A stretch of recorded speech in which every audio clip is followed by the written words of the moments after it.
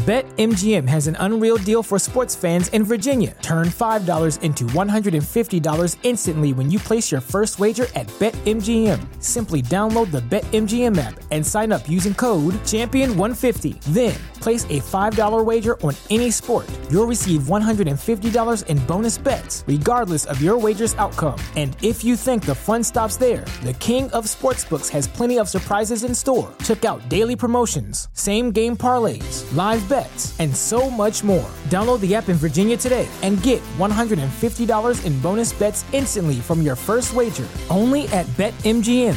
BetMGM and GameSense remind you to play responsibly. See BetMGM.com for terms. 21 plus only. Virginia only. New customer offer. Subject to eligibility requirements. Rewards are non-withdrawable bonus bets that expire in 7 days. Please gamble responsibly. Gambling problem? Call 1-800-GAMBLER. Promotional offer not available in Washington, D.C. Say goodbye to your credit card rewards. Greedy corporate mega stores, led by Walmart and Target, are pushing for a law in Congress to take away your hard-earned cash back and travel points to line their pockets. The Durbin-Marshall credit card bill would enact harmful credit card routing mandates that would end credit card rewards as we know it. If you love your credit card rewards, tell your lawmakers, hands off my rewards. Tell them to oppose the Durbin-Marshall credit card bill.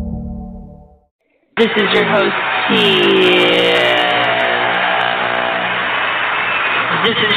Tia. Welcome back to another exciting episode of the Top 10. Live. Geek Vibe Nation. Geek Vibe Nation. The Top 10.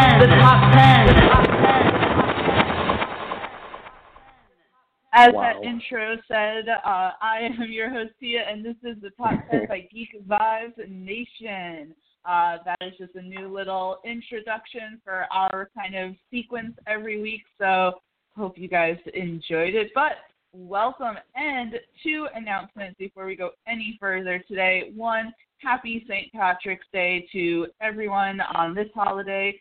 Everyone is Irish. And also, it is Ryan's birthday. So, happy birthday, Ryan. Happy birthday. Thank you for taking the time out on your special day to join us, and hopefully at some point you will get yourself a drink. But thank you everyone for joining. We are doing the top 10 moments within the Marvel Cinematic Universe.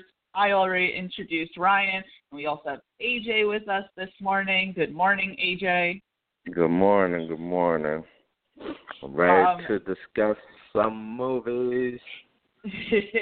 Now, AJ set some ground rules for us for this show, so I'm going to let you explain what are the rules for our top 10 today.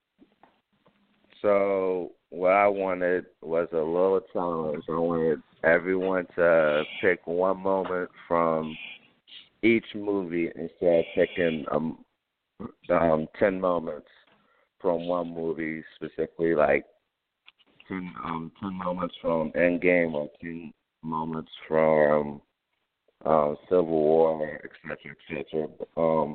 And the point of this was to get more people thinking about other more movies other than the best 5 movies there is in the MCU. And I think that is a challenge that we are more than up to. So let's kind of dive right in. Ryan, because it's your birthday, I'm going to give you the number 10 spot. Number 10 spot? All right, so my number 10 spot is the final confrontation between T'Challa and Eric Killmonger after Killmonger gets stabbed in the stomach and he's looking off in the distance as he dies. I think that's a fucking brilliant scene for this movie. Because one, this movie's just pretty dope by itself. And it's a superhero movie, so why would you think someone has a bunch of heart into it? It makes absolutely no sense, but it actually pulls the fucking heartstrings, which kind of left me in awe, like, holy shit, man. Why am I feeling for the villain? It feels like 2018 was like the very feel for the villain year for Marvel between Ghost, Thanos, and Eric Killmonger. But other than that, I thought it was a fantastic scene, well acted, and it actually pulled a few heartstrings of showing what it's like to leave a legacy, trying to fulfill a legacy, let alone leave a legacy, and showing, like, even though you've got this bad side, that you can still honor someone's death for doing what they believe in, per se. And AJ, by the way, I'm not going to do a bunch of action scenes, so don't come at me with that crap again. No, I want to get your opinion on this, though, guys. Well, I think that's actually a great way to start off the top 10 by not only highlighting a scene that wasn't an action scene, but also one that was incredibly poignant in a Marvel movie. Definitely Killmonger was the villain, but they really just did a great job in Black Panther, giving him kind of like this platform where we saw his side and what brought him to even be the way that he is. And that was just a beautiful scene. You have them looking out. You have Killmonger appreciating the scenery before he kind of dies. It was very poetic and almost bittersweet, and really also spoke to the person that T'Challa is, that not only did he take Killmonger out there so that he could almost have this like beautiful, but also offer to heal him as well. So that's a fantastic scene between them, acted perfectly between Chadwick Boseman and Michael B. Jordan. AJ, give us your thoughts on Ryan's number 10 pick. Yeah, I totally agree with what you guys are saying, and I also want to add the quote that Eric Killmonger said at that last scene. He says, "Just bury me in the ocean with my ancestors that jumped from the ships because they knew death was better than owners." And that specifically gave me chills, because he died of what he believed in. He knew what he wanted to be. He knew that what he believed was good, and most villains are just villains just to be villains. But villains like Eric Killmonger, I wouldn't even call him a villain. I'll say antagonist. For best antagonist, like from Eric Killmonger to Thanos, we all have like an emotional spot towards these types of antagonists, and they have layers to each other. And where you see T'Challa trying to save him because he knew that Eric Killmonger had like the best intentions in hand, but he was going about it the wrong way. And at the moment, he felt like they could do good together, but Eric Killmonger didn't want to help them in T'Challa's way. He wanted to help his own people, his own black people in America, to free them and liberate them so that they will become in power as well. And I really like that. Yeah, before I saw Black Panther, that quote was kind of circulating the internet that you mentioned, AJ, and I thought it was such a fantastic quote, and I really wanted to see what the context was, because at that point I hadn't seen the movie. So when I went to the theater and saw it, I was like, wow, that is a great context, a great line for that moment between T'Challa and Killmonger. It really kind of sucks that Michael B. Jordan, though, I mean, may not be returning because his character died, although I say may not just because we've seen plenty of characters, quote-unquote, die and then pop back up in a movie later on. So maybe there's hope for the sequel for Black Panther that we could see his character again, because certainly it seems like too good of a character to just have for one movie. There are ways to bring him back. Yeah, absolutely. I mean, you know that I love Loki, and they have brought him back like 5 freaking times in the MCU, so you never know. But great number 10, Ryan. Perfect way to start off this list. I am going to move over to AJ to give us the number 9 spot. Okay, I'm going to start with Spider-Man Homecoming, the track hero thing. in this scene, it solidified that Tom Holland, at least for me, it solidified Tom Holland as Peter Parker slash Spider-Man. The way Tom Holland showed panic in that scene, I felt for him, and I was genuinely scared for him. Then once Peter remembered what Tony told him, which was, if you're nothing with the suit, then you shouldn't have it. And at that moment, he learned a lesson. And that lesson was that the suit doesn't make the hero, but the person within the suit does. And when Peter realized that and gained all the strength he could muster to survive, he didn't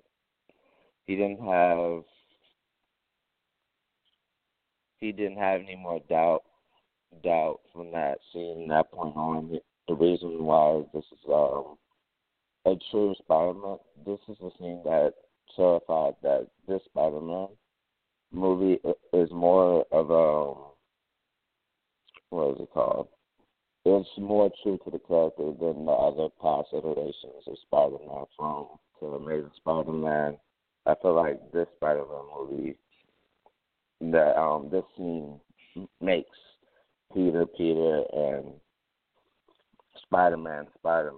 And the inspiration with that scene was Stan Lee's and Steve Ditko's Spider-Man number 33, which was amazing too. And AJ, I'm sorry, just to confirm, what necessarily is the scene at the end with him and Vulture, or? It was a scene where Peter was under all that rubble and he couldn't get himself out because he was doubting himself as a hero. Oh, so yeah, okay, it was before, it was after the altercation between Peter and Vulture. That was a fantastic scene. Spider-Man Homecoming really solidified the whole message behind Tom Holland's Peter Parker, just because it was, and I loved Tobey Maguire's Spider-Man, and I'll admit to you guys, I did not see Andrew Garfield's Spider-Man. I know that's bad, but I didn't. But Tom Holland's Spider-Man was so good. I love that scene that you're talking about, AJ, with him doubting if he's even worthy enough to be Spider-Man, to be a hero, and we just saw like the reserve that he has and the strength that he has, and I kind of want to piggyback on that because that scene is the scene that, then transitions into him saving Vulture in the end, which was so great because, Vulture is the quote-unquote bad guy, and all this, like, destruction and shit is because of him, but that doesn't matter because Peter Parker is a hero, and he has that inward strength, and he goes and saves him anyway. So that whole, ending of the movie is so beautiful because of that, and just really makes Tom Holland probably, in my opinion, and I think you said as well, the best iteration that we've seen so far. Ryan, do you want to comment on AJ's number 9 pick? Oh, yeah, I think it's actually a really good pick. I wanted to, have a Spider-Man Homecoming moment on here, but I completely forgot about some of, the huge moments. I was thinking about having, the end scene where Peter's finally a part of the Avengers, and he just denies the role of the Iron Spider suit, and I thought it was a good scene. Yeah, that was also a good moment, yeah. The moment you said, AJ, was great, not only because it was a great emotional scene and showed off Tom Holland's acting skills, but it really solidified Tom Holland's part in the Spider-Man role in the MCU. And it was a great pull from the comics.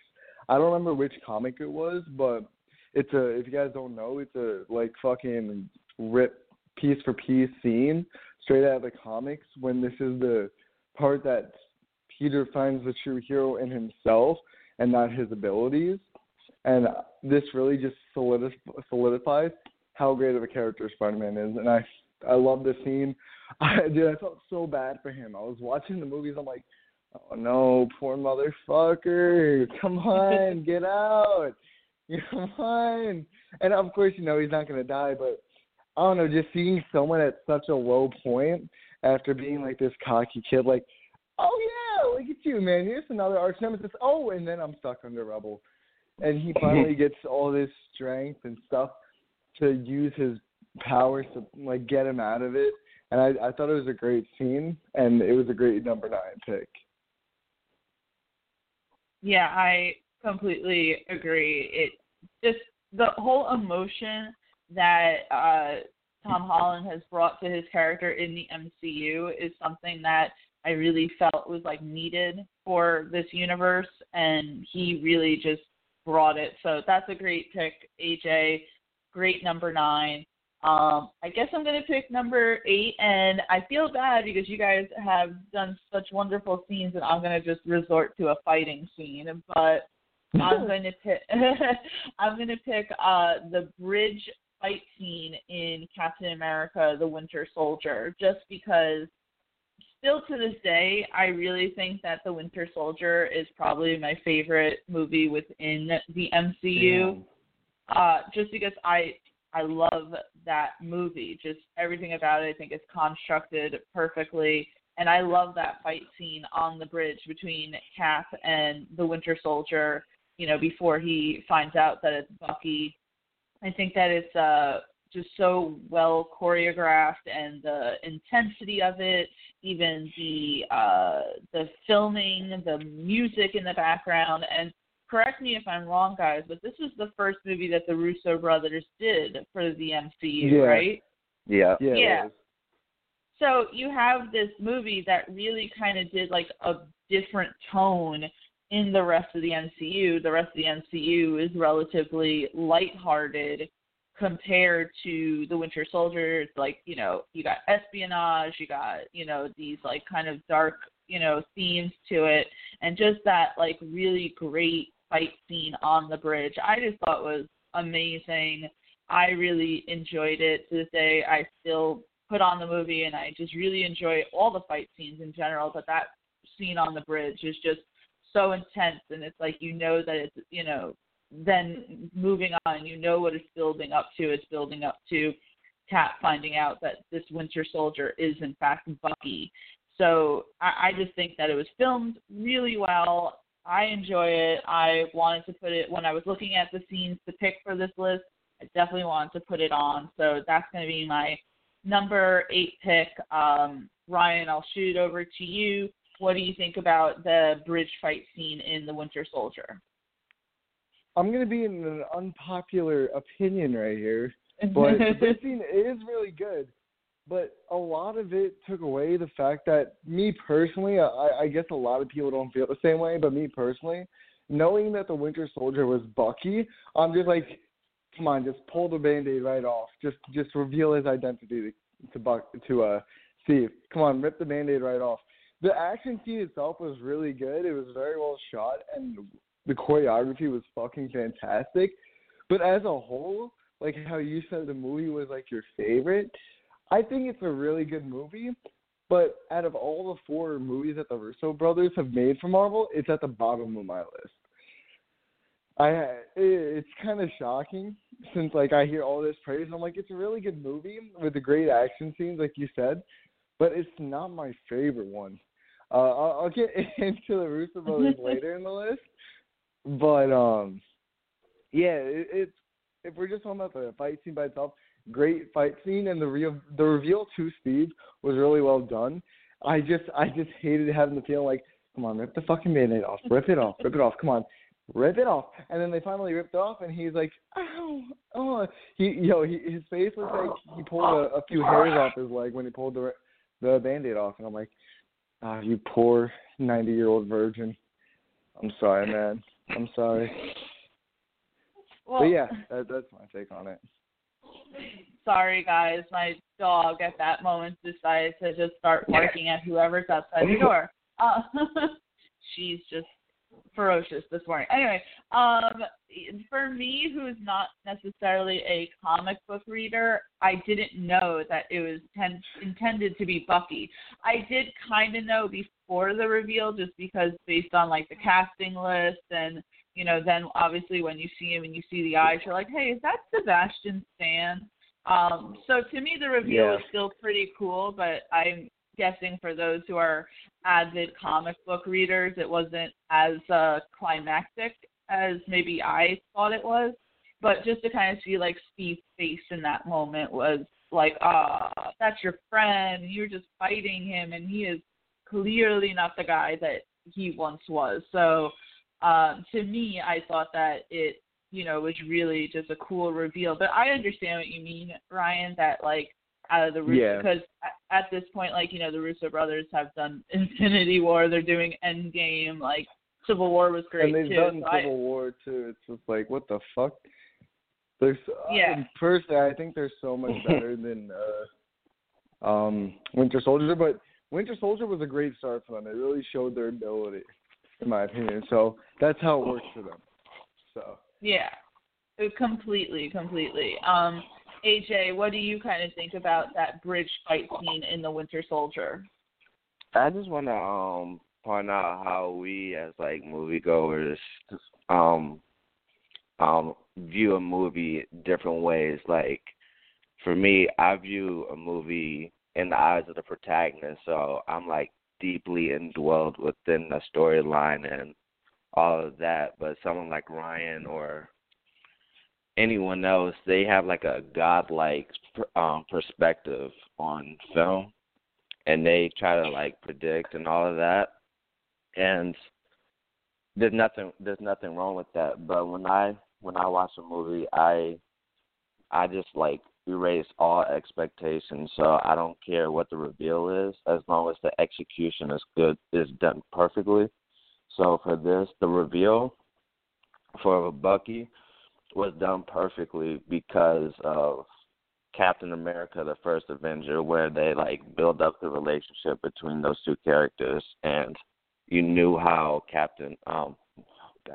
Steve felt once he found that his best friend was alive, and the confusion between Steve and Bucky at the same time. You can feel that. What's the word?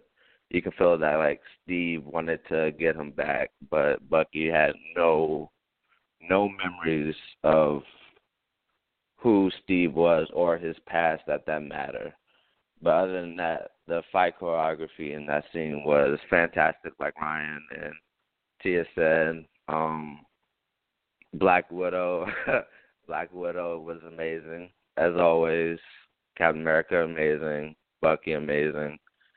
It was. I think it's perfect. It's perfect for this list. I personally love Black Widow's fighting skills in the MCU as a whole.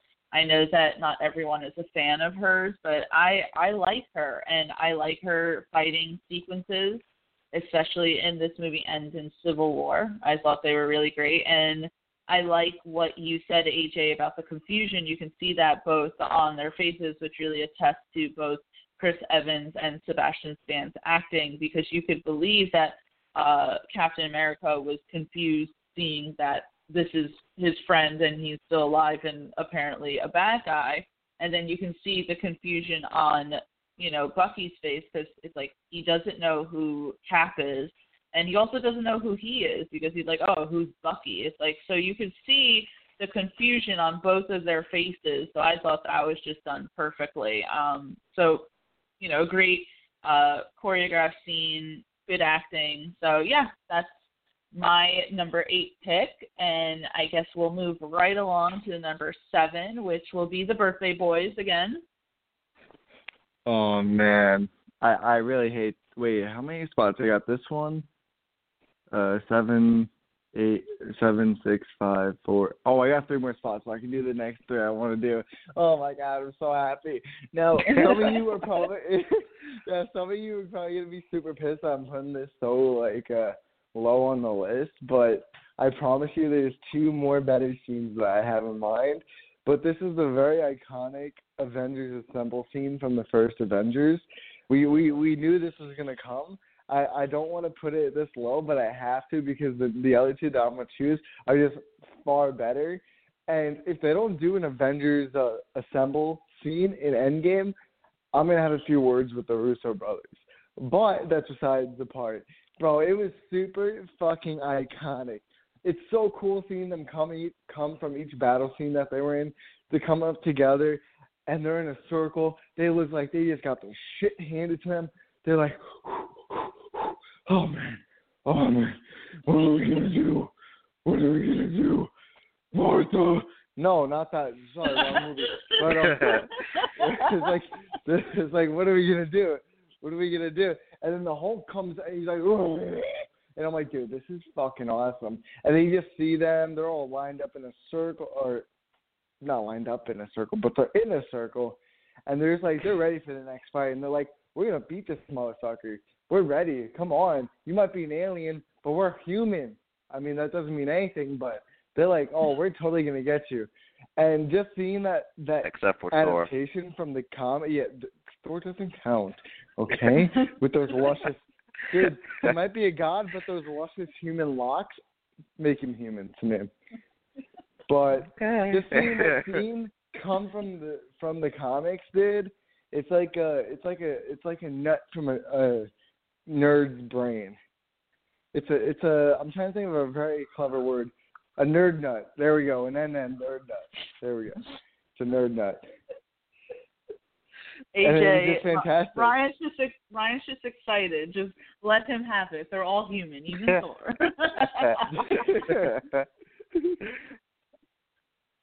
No, that's great, Ryan. As soon as you said it, I was like envisioning it in my head, and I was like, yeah, that's awesome because it's like, when they're in that circle, it's like the camera, the way it's just kind of like panning around them, and it has like the epic Avengers, music, and Black Widow's, beautiful score. Yeah, Black Widow's putting another clip in her gun. Hawkeye's ready. They're all, Hulk is like yelling, and it's like you see them coming together because if you remember before this, the Hulk was on a rampage, and everyone was scared of Bruce Banner becoming the Hulk because he was so uncontrollable. But now he's there working alongside them, and it was just perfect. You knew at that point that the Avengers were ready to fuck shit up with the Chitauri. It was beautiful. It was beautiful, that scene. And which it's like the Avengers one, I don't know if you guys like go back and watch it, like it's a little cheesy at moments now, like going back and like looking at it, because it was so like, in the beginning of the MCU, but still perfect, still what you wanted from a team-up superhero movie when it seemed like they were about to be down and out and they were getting defeated and then just regrouping with each other. Oh, God, that is such a good scene. Yeah, great pick, Ryan. AJ, give us your thoughts for this. You guys basically said everything that I was thinking about. The score was amazing. I think this is the MCU lacks the that the DCU has involved in the score, but the Avengers score in that scene was done perfectly, and them finally working together as a team. It did give me chills because before then they were arguing because they couldn't get used to each other and male testosterone and all of that crap. Cap and Steve arguing every 20 seconds. Yeah, that scene just brought them together, and I really enjoyed it. I love that scene. I'm going to add to that scene, Ryan, and I love the moment where they're all fighting and Cap is telling those, like, those police officers what to do, and they're like, And they're like, why the the hell fuck are is you? this?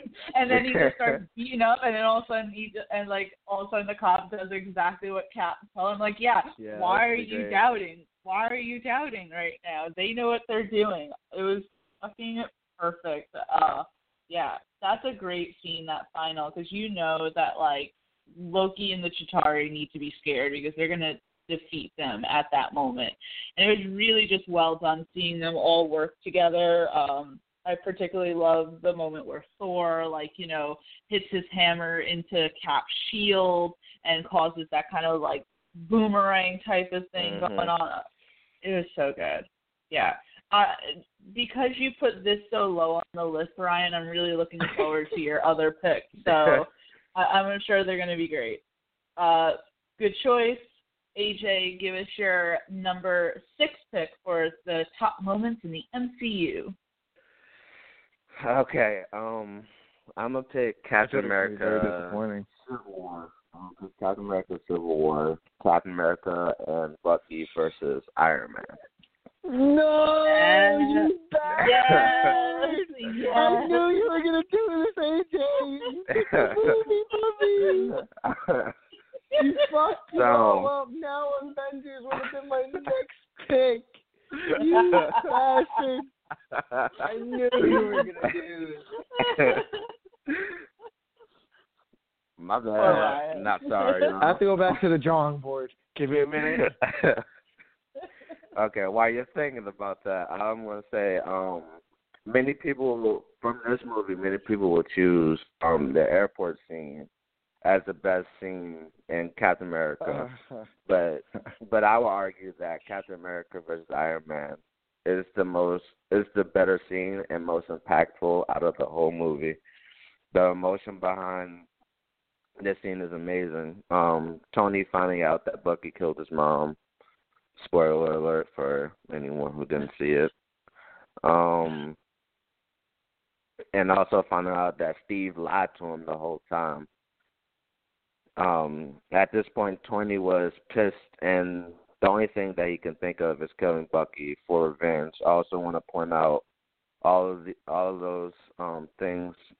I also want to point out the Infinity War when Peter messed up the plan because he got emotional, like Tony, when he found out that Thanos killed the love of his life, Gamora.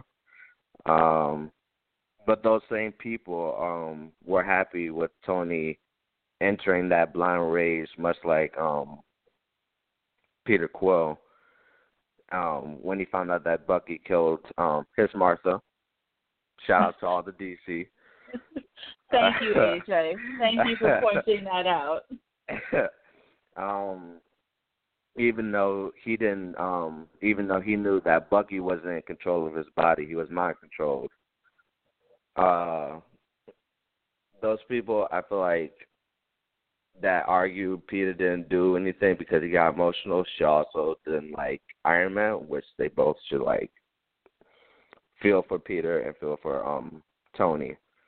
And I also want to add the fight choreography in that was amazing, and shout out to Civil War, the comic book edition, which was perfection. I'm so glad that you pointed that out, AJ, because it still bothers me to this day that you have so I went to, really quick, I go to New York Comic-Con, and when I went this past year, there was literally someone in a costume of Peter Quill with a sign saying, "Sorry, I messed everything up." And I'm like, it's funny, but I'm like, it's the same logic. It's the same logic. No one gets mad at Tony for going into a blind rage. Everyone gets mad at freaking Peter Quill. But that scene, I feel bad for Ryan because that scene was so good because if you think about what was leading up to it, Tony actually went there in like the spirit of a truce. He, ignored that one guy's warning to not, to like tell him where the coordinates were and where he was going. He gets down there. He's like, no, let's work together. Let's discover shit. And at that moment, you're like, oh, great. Like, this is good. This is good. And then as soon as that fucking clip plays, and you're like, oh no. And when Tony just looks at Cap and he's like, did you know? And he's like, yes. And he's like, he's my friend, Tony. And he's like, so was I. And then they go into like, the best freaking like fight scene. They're just going back and forth. And so again, not to like keep repeating myself, but I'm not a comic book reader, but I knew that, like Cap dies, right? And the whole time I'm like, oh my God, is Cap going to die? Is he going to be killed? Or is like Tony going to die? Are they going to flip the script here? And like the whole time I was watching it, like worried, like I was like, this is the end of the movie. If someone was going to die, this is it. This is at the end. And they were like going at it. There was none of that like not playful fight, but like in the Avengers, we saw them fighting a little with each other. There was none of that. It was like this was like out for the kill. Tony blasts Bucky's arm. They're fighting each other, and like literally, I was like scared because Cap, took his shield and literally like, freaking went for the arc, reactor in Tony's, suit, and I was, oh God, no. It was so good, just the way they were both going at each other. It was just so emotional. It was so like intense. And at the end, when he's like, Tony's like, you don't deserve that shield, and Cap drops the shield as he's walking away, and I'm like, oh no.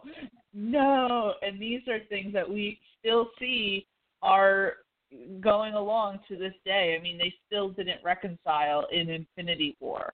So it's insane that AJ, I'm gonna keep like rambling because that's such a good fucking scene. I'm gonna let Ryan take it since that was one of his picks apparently. All right. AJ, I knew you were gonna do this, but I'm just glad it wasn't Infinity War. So I'll let you off with this one before I fisticuffs with you. But you low-key threw shade at me too when you were explaining why that was your favorite scene without even realizing it. Because my scene for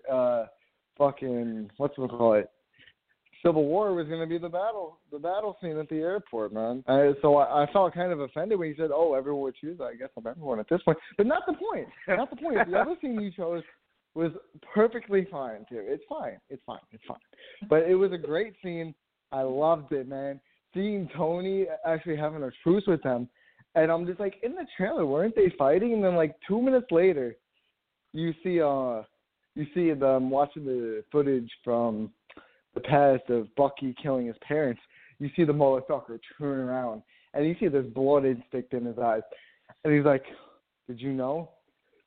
Steve gives him this look like, "Tony, I was going to tell you, you liar." His fucking helmet comes down, and he punches him. Dude, if you can take on Steve and Bucky at the same time, no matter if it's with a super suit or not, you're so human, bro. You can, dude, he gave it his all. And then at the end when he said, "That shield doesn't belong to you," and Steve's like, "You're right, man." And then he throws it, and then he walks away. I'm just like, oh my God.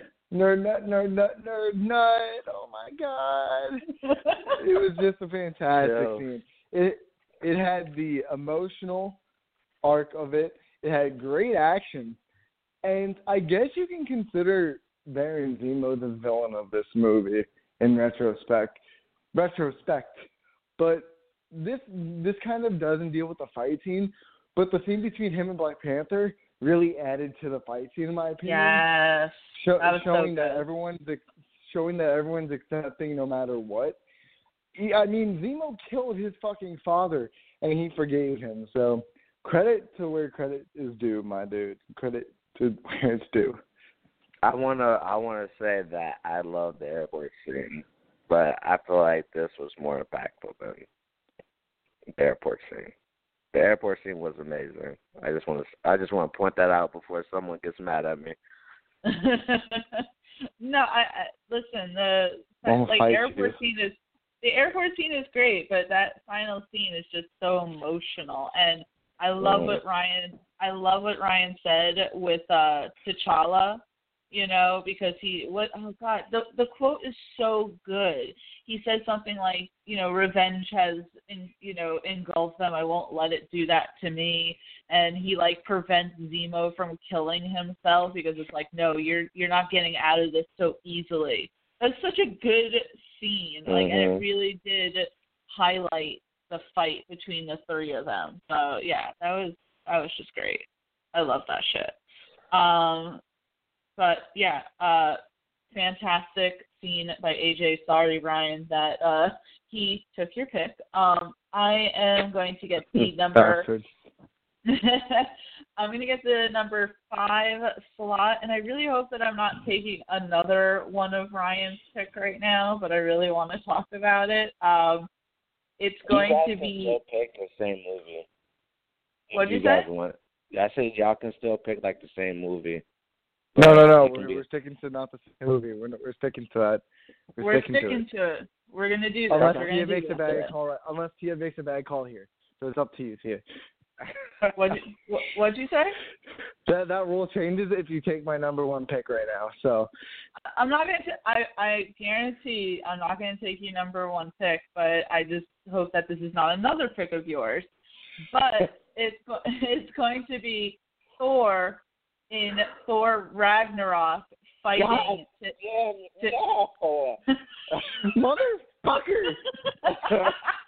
Dude, I can't deal with you guys, bro. I can't. I'll make a top 10 of my own. Screw this.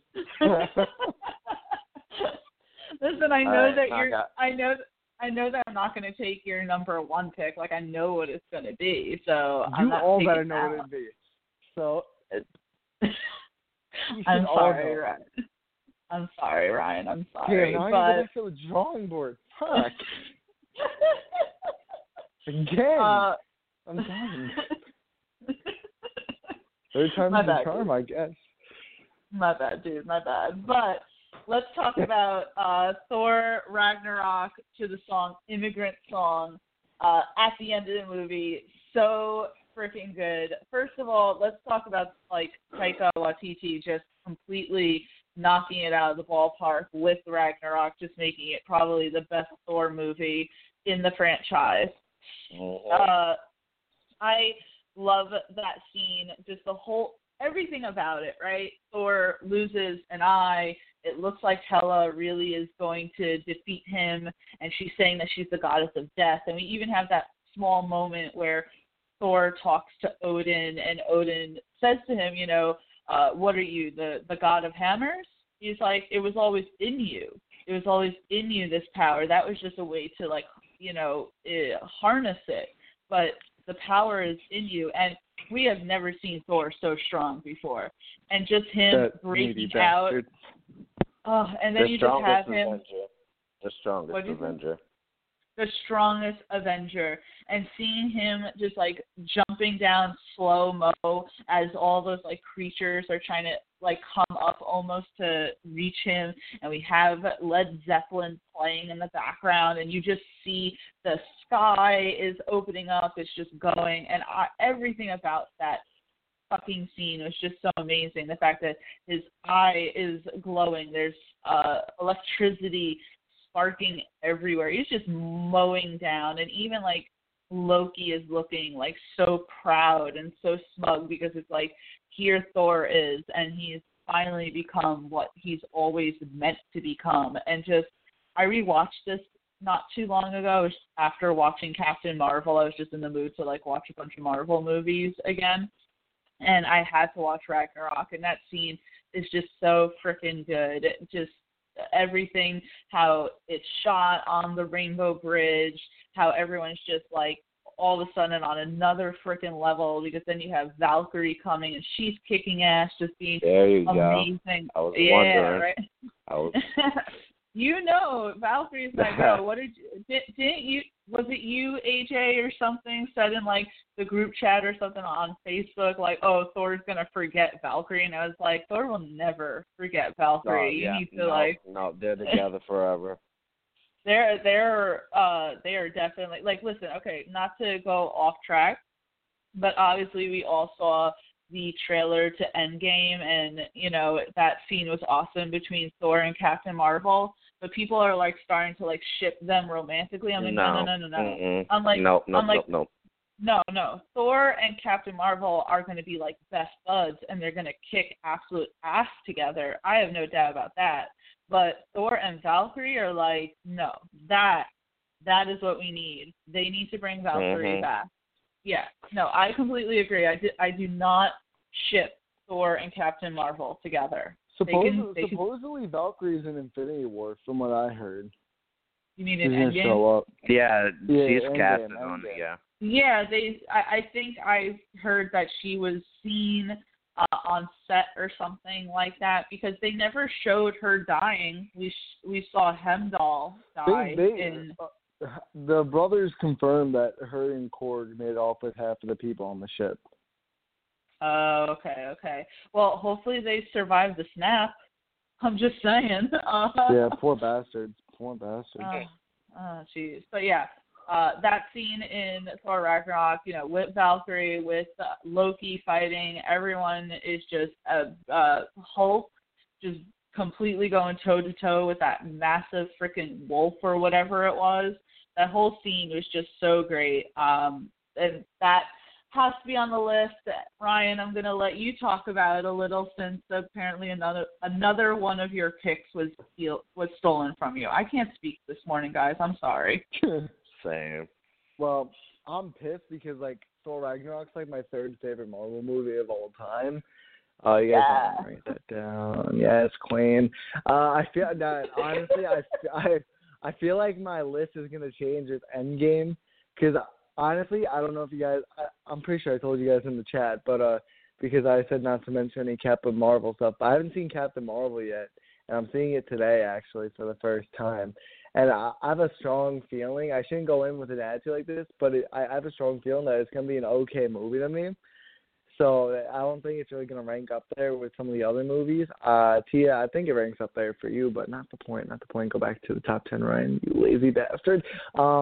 Yeah, great movie, great scene, and I was kind of disappointed because I thought they were going to use the immigrant song only for the opening scene, but then when I saw Thor, the mighty god of hair and masculinity, whatever the fuck Thor is, just come out of the sky with his one electrocuting eye, I'm just like, oh, you poor bastard, but you still look hot, don't it? It's fine. He's like, ah!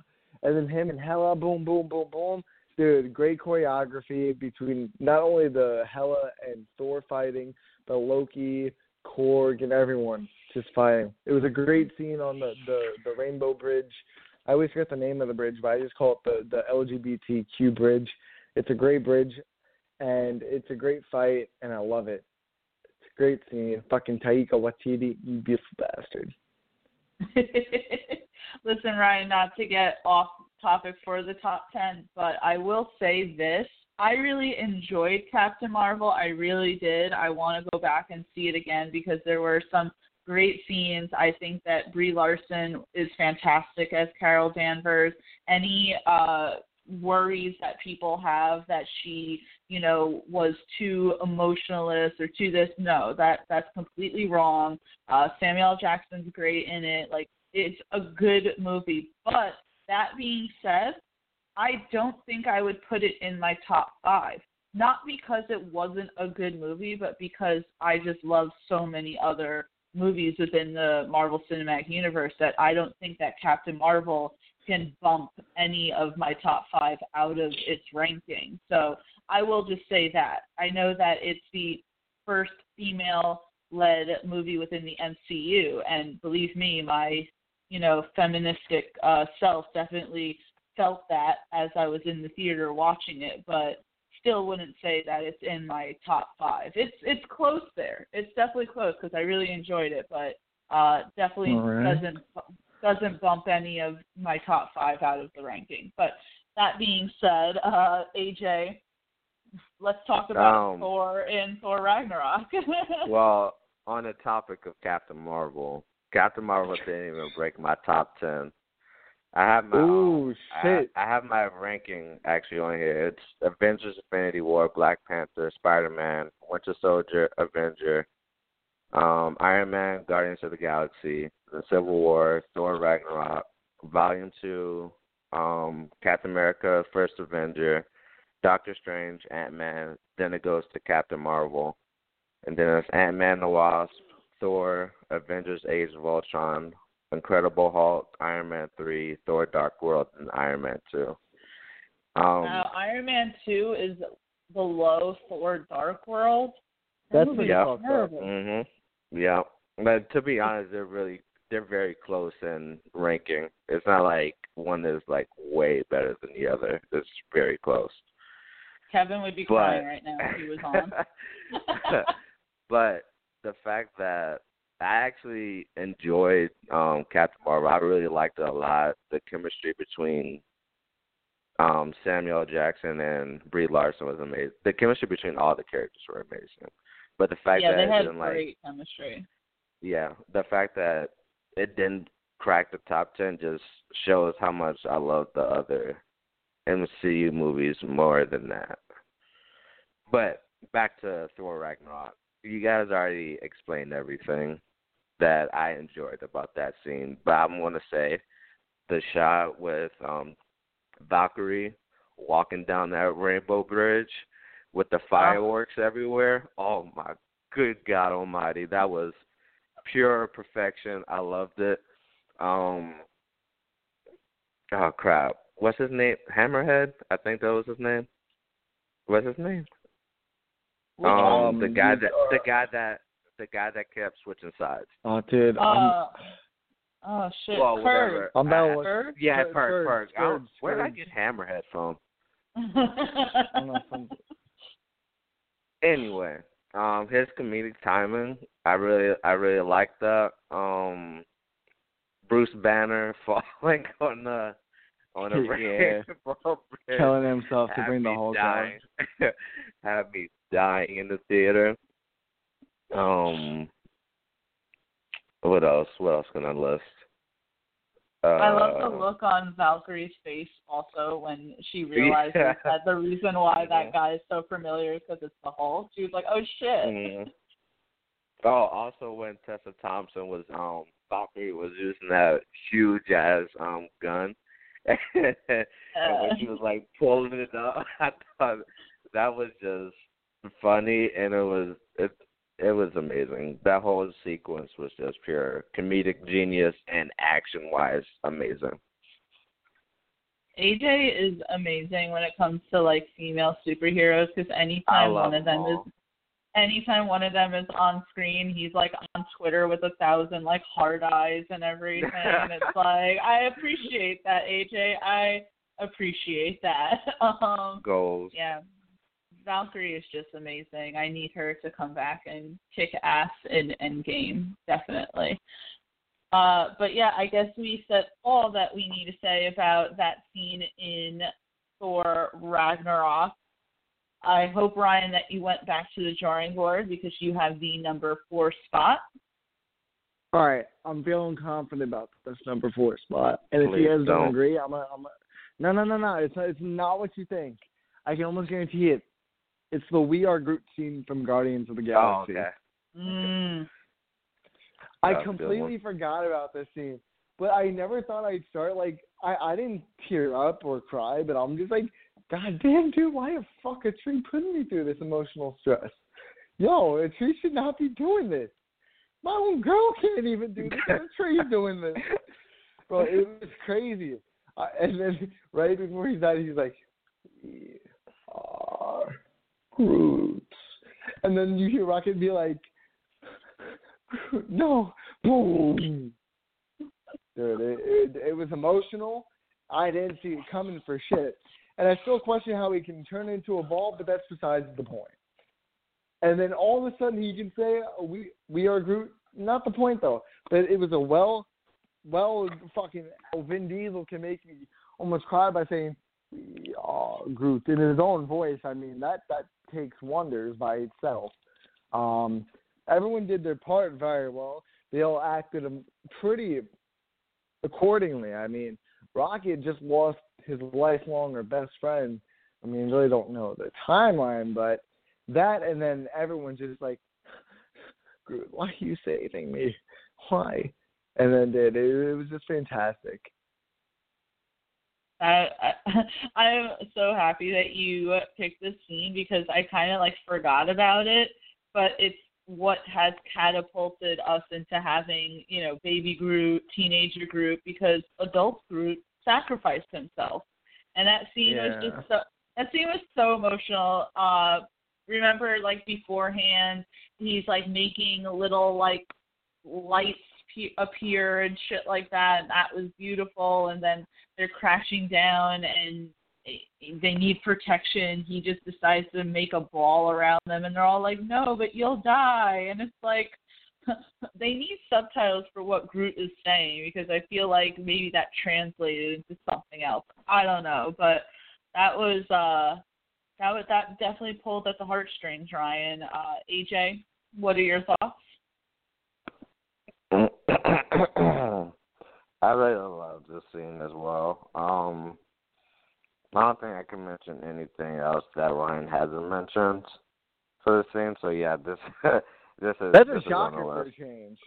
That's a shocker because most people don't agree with me. Yeah, and I love the whole Rocket crying because Groot is gonna die, and it's really emotional, and I really enjoyed it. Yeah, I really walked out of that movie theater wondering how a tree and a raccoon became my favorite characters from the movie. Not that I didn't love the other characters. I certainly loved Peter Quill and Gamora and Drax, but Rocket and Groot were just the best characters, which made, unfortunately, Groot's death in Infinity War just all the more fucking sad.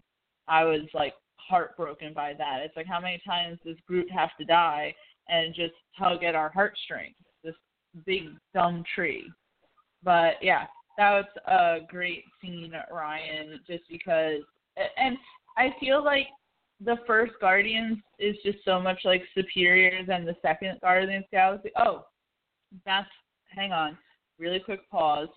Shouldn't we mention the fact that James Gunn is back to direct the third Guardians of the Galaxy? Yeah, I was like, what the fuck? That's crazy. Honestly, I didn't think he was coming back. Great news. Thank God, man. They dug themselves out of a shithole. They really did. Mm-hmm. I didn't see that coming back because, when he was first, fired, there were some rumors that maybe Disney was going to reverse that, and then they were like, definitively, no, it's not going to happen.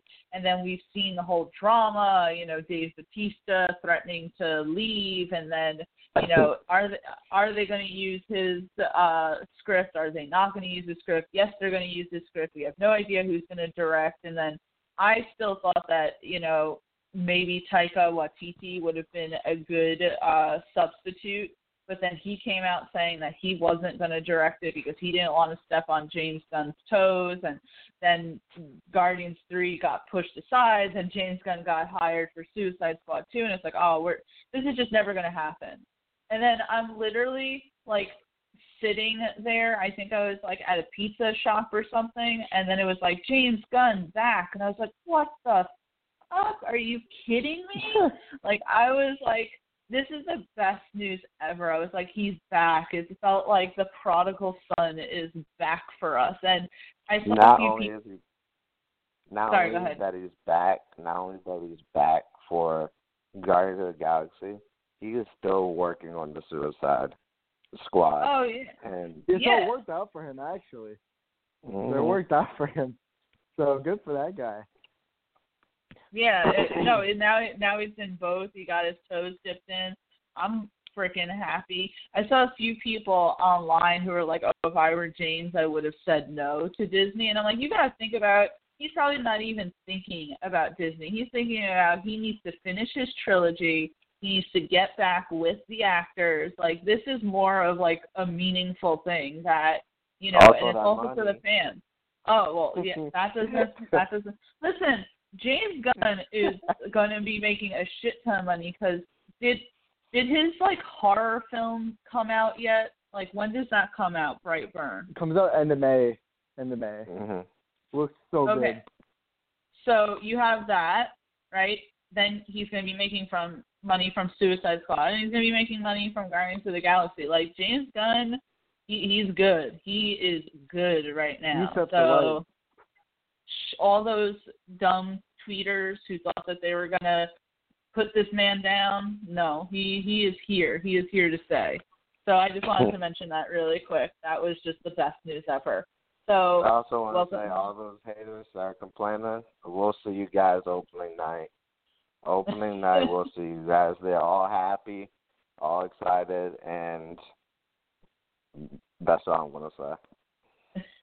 Do you see, AJ, that there are, like, some DC fanboys who, like, want James Gunn fired from Suicide Squad? I'm like, why? Like, I've been seeing that. Yeah, right? It's like... They're so dumb, man. Oh, my God. AJ knows. He gets into fights with them daily on Twitter. Speaking of which, I just found an article. James Woods is not happy with Disney over James Gunn's rehiring. Well, he can go. Speaking of which, he can go. Well, he's just a fucking idiot.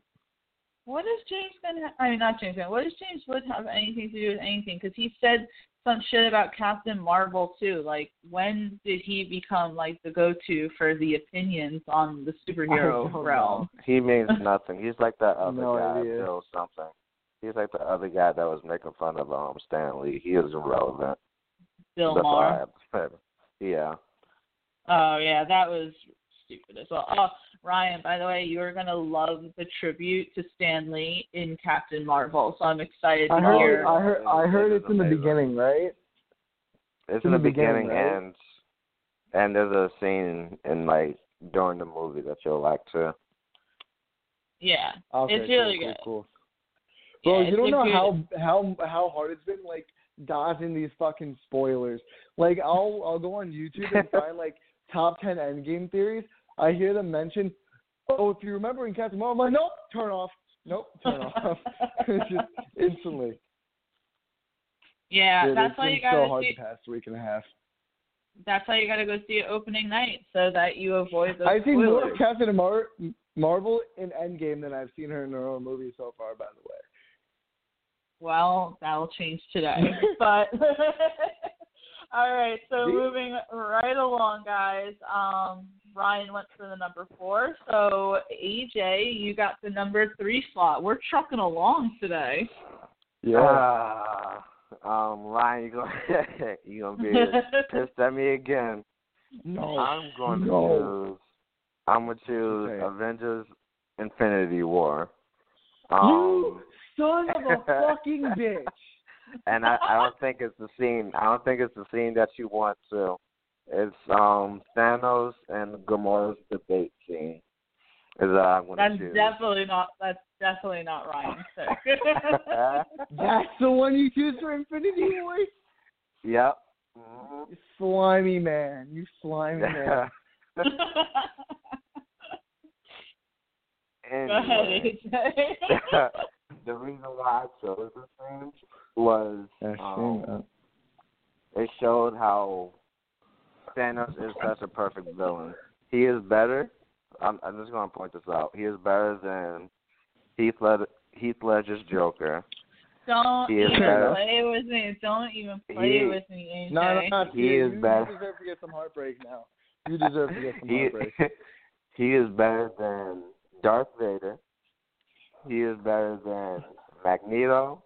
He is better than Wait, which Magneto villain. are we talking about? Are we talking about X-Men First Class Magneto or original X-Men Magneto? To me, they were both amazing. So I'm just going to say both. Because personally, I like that Fassbender. Not the point, the Fassbender, but the way he explains his logic behind his madness, I'm not going to say I support him fully, but I will say that I was on board with this explanation. Or is that even home? Huh? Oh shit! I thought my mic was muted. I was talking to myself. I thought someone was home. I thought my mic was muted. I thought someone was home. I look in the room and I'm like, oh shit, he's not home. Oh. Okay. Well, when he tells that Gamora that her homeworld was prosperous because of the action he took, this is what he says to Gamora. Your planet was on the brink of collapse. I was the one who stopped that. You know what happened since then? The children born have known nothing but full bellies and clear skies. It's a paradise. I agree. AJ, I'm sorry to interrupt you during your pick, but isn't that a stone-cold lie? Because didn't they say in the first Guardians that Gamora was the last of her people? I don't think that's a lie. I just think they didn't think that through at all.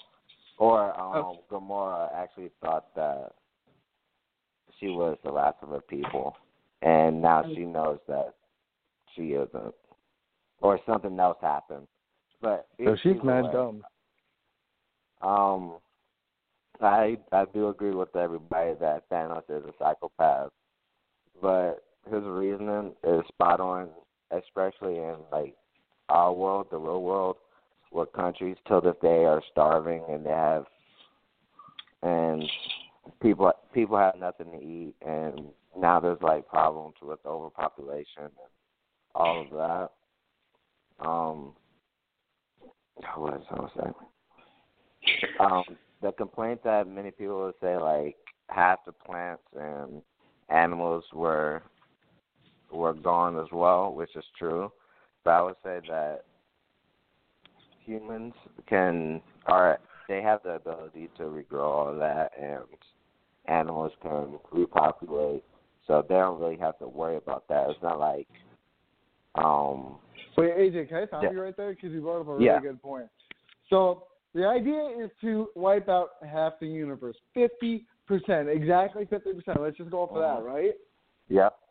Now, I'm going to call a little bit of bullshit on this, but correct me if I'm wrong. I find it a bit odd that exactly 50% of the planet Earth got erased. Why can't all of the people on planet Earth count towards that 150%? Why is it exactly 50% down the line on Earth alone? I just find it kind of weird. It's not a big flaw, but I'm just like, what are the chances that it's actually 50% of the planet Earth that gets erased? Every single human, including Star-Lord and Iron Man, since they're in space. How is that factor 50%? I just find it a bit odd and a little too coincidental. I think they're going to explain that in End War. They're going to explain End War, yeah. In End War, I hope they do explain it. But in End Game, I hope they do explain it too. Why did I say End War? Good Lord. End Game. I'm all over the place. I'm glad you End War.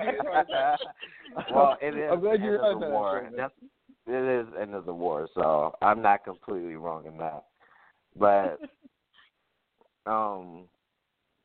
I just like the mystery because people are like trying to figure out explanation of how this is happening or what's happening and all that. But I feel like it's going to be explained in game. Oh, God. And I like the whole debate between Thanos. This debate, Thanos and Gamora, and the Civil War debate between like Iron Man and Captain America and Bucky, I feel like were better executed, better than Batman v Superman. And I really like Batman v Superman, but I guess that's a whole nother topic. Yeah, a topic that we kind of had at some point. But I'm not saying that Batman v Superman was terrible. I'm just saying the execution in the Marvel was better than the one in DC. The movie shit. No, it's not. But we're on MCU right now. We will have. It's like I feel like we should just have periodic discussions about Batman versus Superman, like every month, just like go back and like say more shit about it. But anyway, I love DC, and I'm going to include it in everything I say. AJ. Oh, I'm sure you AJ, are. No, AJ, you have the right to start saying that now. You have the right to start saying that now between Shazam and Aquaman. You have the right to say it now. If this was 2 years ago, you would have been demoralized and demonized for saying that. Oh, Lord. Buddy. I will point out, You guys like, are haters. Aquaman was a good movie, and I am looking forward to Shazam. So was Wonder Woman. I feel like I'm gonna like Wonder it. Woman was I feel like it's gonna be better than Aquaman.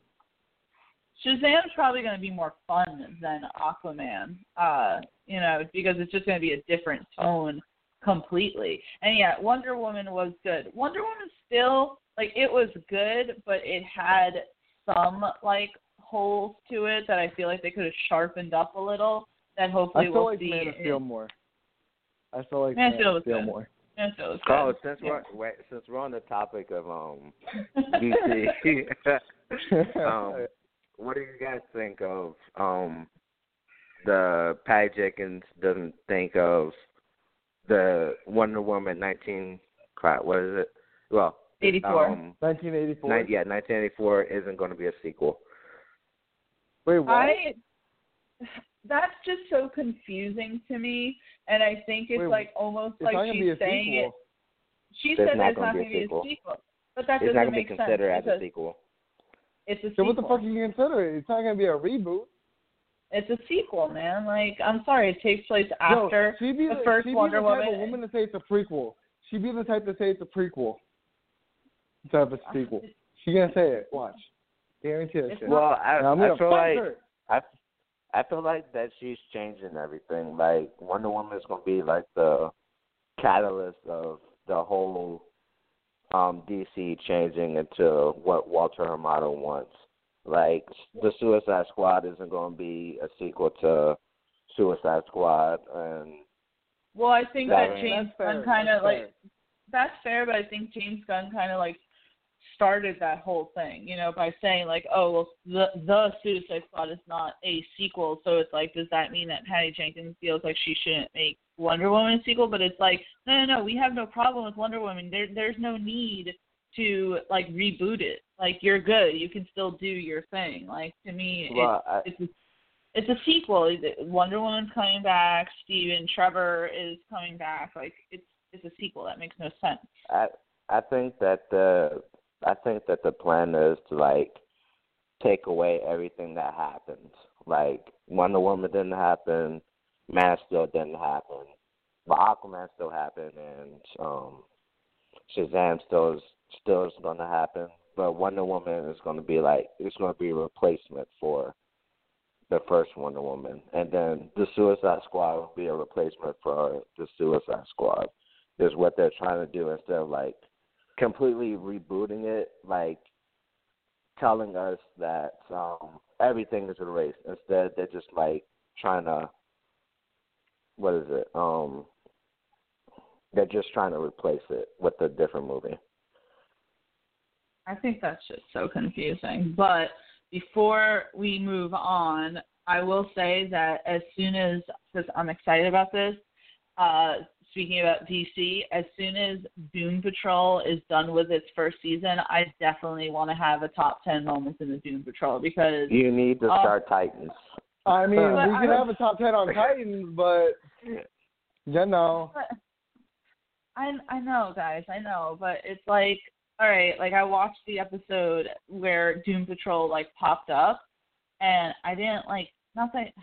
I didn't like it just because I was like, wow, like, I don't know. To me, like, Titans seems a little lower budget than Doom Patrol. Like, would that be fair to say? You have to watch it. That's all I have to say. You have to watch it. Me and AJ have different opinions on the season finale, but you should definitely watch it.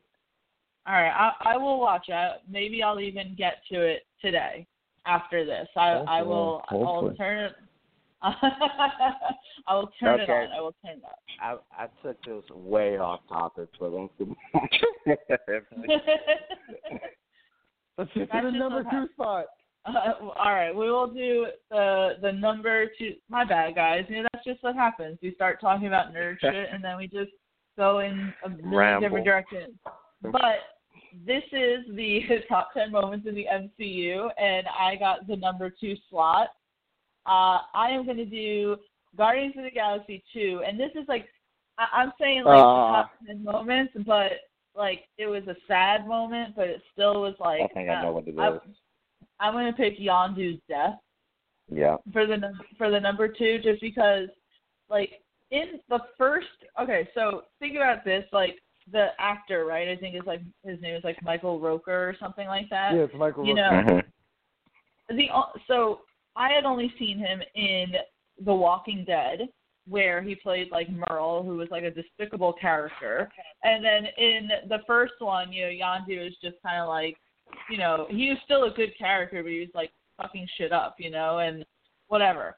But in the second one, we get like this really like great like arc for Yondu where we like understand him a little better, and like he's not the bad guy because he never, took Peter to his father like he was supposed to. He like instead, like saved him essentially, and he like raised him, and maybe it wasn't like the traditional father-son relationship, but it was how Yondu was, how he perceived, a father-son relationship. He still taught Peter, and like all those like really like emotional moments. And then when you like find out that Peter's real dad is like this crazy fucking celestial being who just wants to destroy shit, and was the one who even killed Peter's mom, which, by the way, commenting on what AJ said, where Peter Quill kind of like lashed out at Thanos,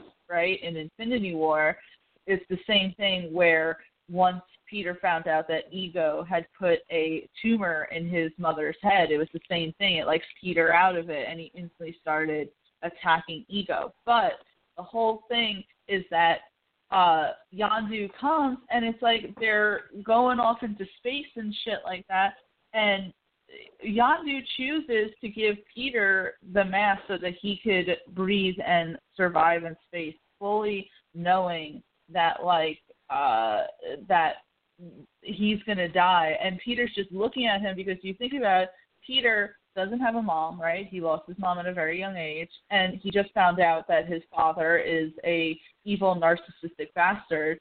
And the one person who he now Peter realizes that Yondu was a father that, he always like had, and now he's seeing him die right before his eyes. And I love that line where Yondu's like, that man may have been your father, but he wasn't your daddy.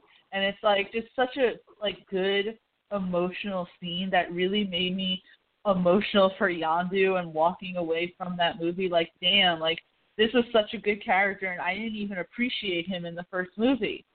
And they had asked James Gunn at the time, like, well, are we going to see Yondu come back? And James Gunn said no, because he needed his death to mean something. And if he brought Yondu back, then it, wouldn't be as impactful as it was. So I feel like Yondu's death has to show up on this list, as sad as it was, because it was so powerful and it was so emotional and just acted really well by Michael Roker. So I definitely need to put that as the number 2 spot. AJ, what do you think about Yondu's death in Guardians of the Galaxy 2?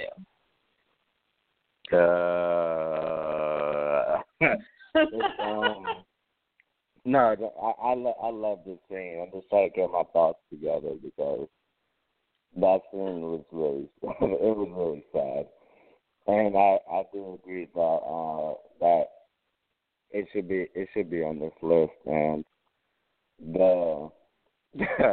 it was a scene before what you picked, but when he says I'm Mary Poppins, it really had me dying.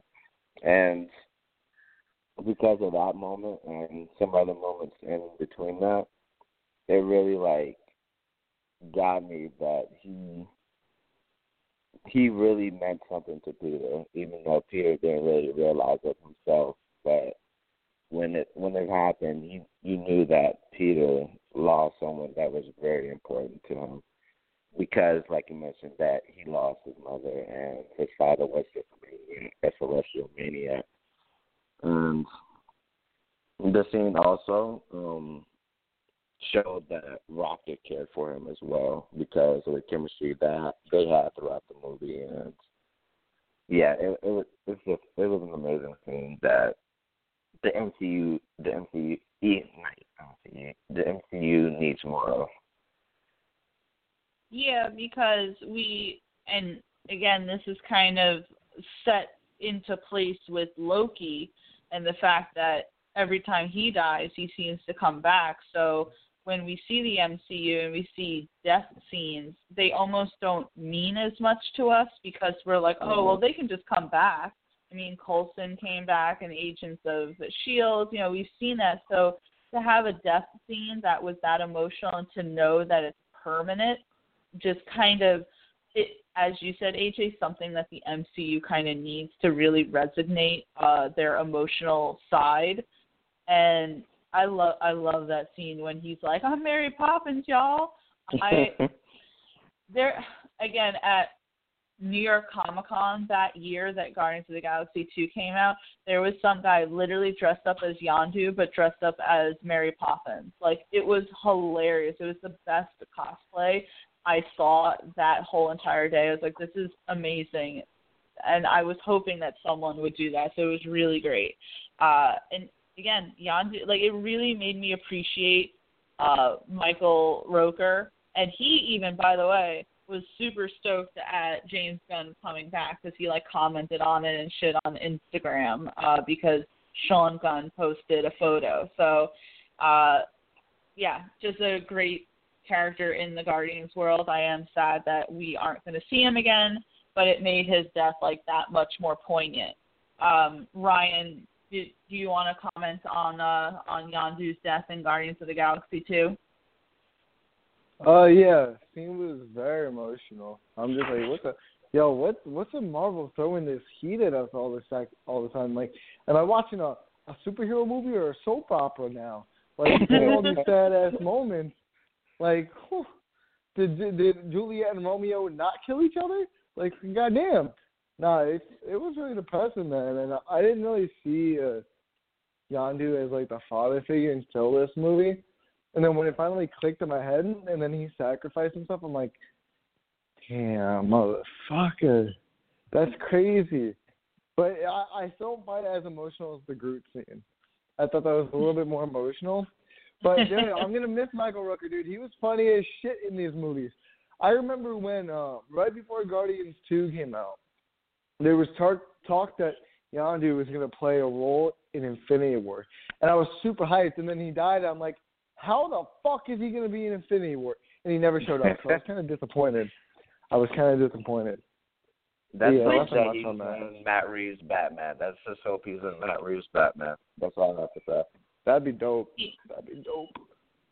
This also, though, shows, like, why Peter Quill's reaction in Infinity War was completely justified because he doesn't have his mom. Was not justified. It was justified. He could have waited one more second. He could have waited one more second. He was emotional. The love of his life was justified. To say that the entire thing can be completely like blamed on on Peter Quill is just like ridiculous. I'm sorry. I'm telling you straight up right now, it might have been the love of his life, but we only saw it in 2 movies, which was, in my opinion, not enough. And the fact that we had to find out from the director that the time difference between Guardians 2 and Infinity War is like, what, 4 or 5 years? They should have said something, and they should have done something to help, like, improve their relationship, because we didn't really get a romantic side to them until, like, the middle of the second movie. And, yeah, it was sweet and all that, but they had maybe one kiss throughout the 2 movies, and they had that one little scene of where they were listening to music in the one movie. Yeah, it's all great in that. And then she's the love of his life because 4 or 5 years just passed by. And he could have waited one more second if it was the love of his life. But, dude, in Guardians of the Galaxy 2, throughout the whole movie, it was centered that they had that they were starting to love each other a lot. So and Gamora has like and Gamora has like a wall like put up, and so obviously it's very hard for her. But 4 or 5 years is like a long time for them to establish like this, really intense like romantic bond. That's why I feel like they messed up with the second one in the timing. I don't feel like it should have been right after the first one if they knew they were going to do that. There's a time gap between Guardians and Volume 2. So you have that. It's not timeline. a big time gap. It's like a few weeks, few months. It's really not that big. That's still a good while to develop a relationship. You have compared that to 4 years. Okay. But you have that gap, and then you have all of Guardians Volume 2 to develop a relationship, which developed it, but they didn't. They developed it in a way where I don't give a shit. Like, their relationship, I don't really care about. I'm just like, when she died, I'm just like, oh, this is sad, but because it's a guy that abducted her and is killing her because he actually had love like a daughter, like she was a daughter to him. That's why I felt bad for her. Not because I didn't feel bad for fucking Peter Quill. I mean, he lost his mother to his father that we found out. And his father turned out to be a psychopath. And he acts like he has the worst life ever. Dude, look at fucking Thor. Lost the love of his life, lost his mother, lost his father, lost his brother a few times, lost his homeland, lost half his people. And in the Endgame trailer, at the very end when he meets Captain Marvel, he still manages to pull off a laugh. He's like, I like her. I'm like, bro. One, Thor is a god. Let's say this. People have different, just like people have different opinions. People feel differently and have different ways of expressing themselves. Thor expresses himself by using comedic timing, much like Peter Quill does, but Peter is more emotional than Thor. And let's just say your mother died, and the person in front of you was the one that killed your mother. Would you hold a second to wait to save the world, or would you immediately punch him in the face or kill him? Punch him, but he knew what was gonna. Listen. He knew that if he punched Thanos and if he got woken from whatever that same Mantis put him in, boom, half the universe is gone. At least in fucking Volume 2, they had, even if he punched him and it didn't work out, they still had a way of defeating him. Dude, once Thanos got out of that snap or whatever the hell Mantis put him in, it was done. He easily overpowered them. And you saw how long it took him to devise that plan. Okay, I also want to say that Doctor Strange looked through so many futures and possibilities, and he decided not to stop Peter from punching him in the face. I want to say that. So there was because it needs to be done. He couldn't stop him. Way they could win. No, he could have. He could have stopped him because he knew what was going. Yes, he knew what was going to happen. The fact that he didn't stop him, That's the truth. But okay, let's go on to the next one. Well, listen, I'm going to say about Thor, taking shit better than Peter Quill. Thor has been alive for 1,500 years, he says. And if you kind of, look at how he, views shit, because, he's, a Norse god, and if you want to, attest it to how, that whole mythology was, to them, death wasn't very final because they still, the whole, you had warriors that, wanted to, die in battle because that meant they got to go to Valhalla. So, Thor, yes, it's sad that those people aren't there anymore, but it's, they're in a better place almost, So it's, to him, Thor doesn't have the same views as maybe Peter Quill does as, death. Peter Quill, he's never seen Gamora again. Gamora's not in a better place. Gamora's dead.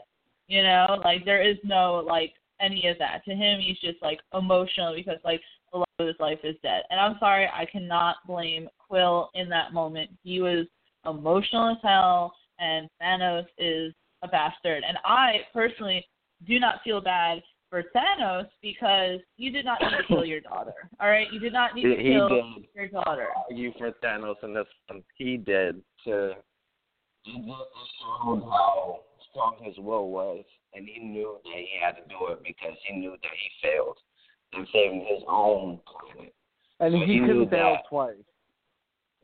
Yeah, he couldn't fail twice. So he knew that he needed to kill Gamora to complete his goal, to complete his mission. And I'm not saying what he did was right, but what he did for the fate of the universe was perfect. I'm sorry. I am not a Thanos apologist. I don't feel bad for him when he's like, oh, he mourns. It's like, well, who did that? Who's at fault here? You. You're at fault. Yeah, you threw her off a fucking cliff. Wow, Tia. Sounds like you're in the same dilemma I am. I'm in with Peter Quill. Wow, how the tide has changed. How the tide has changed. And I got AJ on my side. He switched fronts.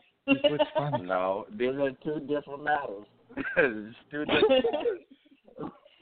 I'm okay with I'm with bringing out the number one. We're wasting too much time. We're bringing out the number one. We're bringing it out. You guys know what it is. And I'm getting super hyped. You know what it is. Ryan, 1 second. Let me just name off the list before we get to that. All right. Let's do that. All right. So again, we are doing the top 10 moments in the MCU. Ryan is very excited for the number one, but one moment. So the number 10 is the final scene with T'Challa and Killmonger. Number 9 is Peter, doubting himself as a superhero. Number 8 is the bridge fight in Winter Soldier. Number 7 is the Avengers assemble in Avengers 1.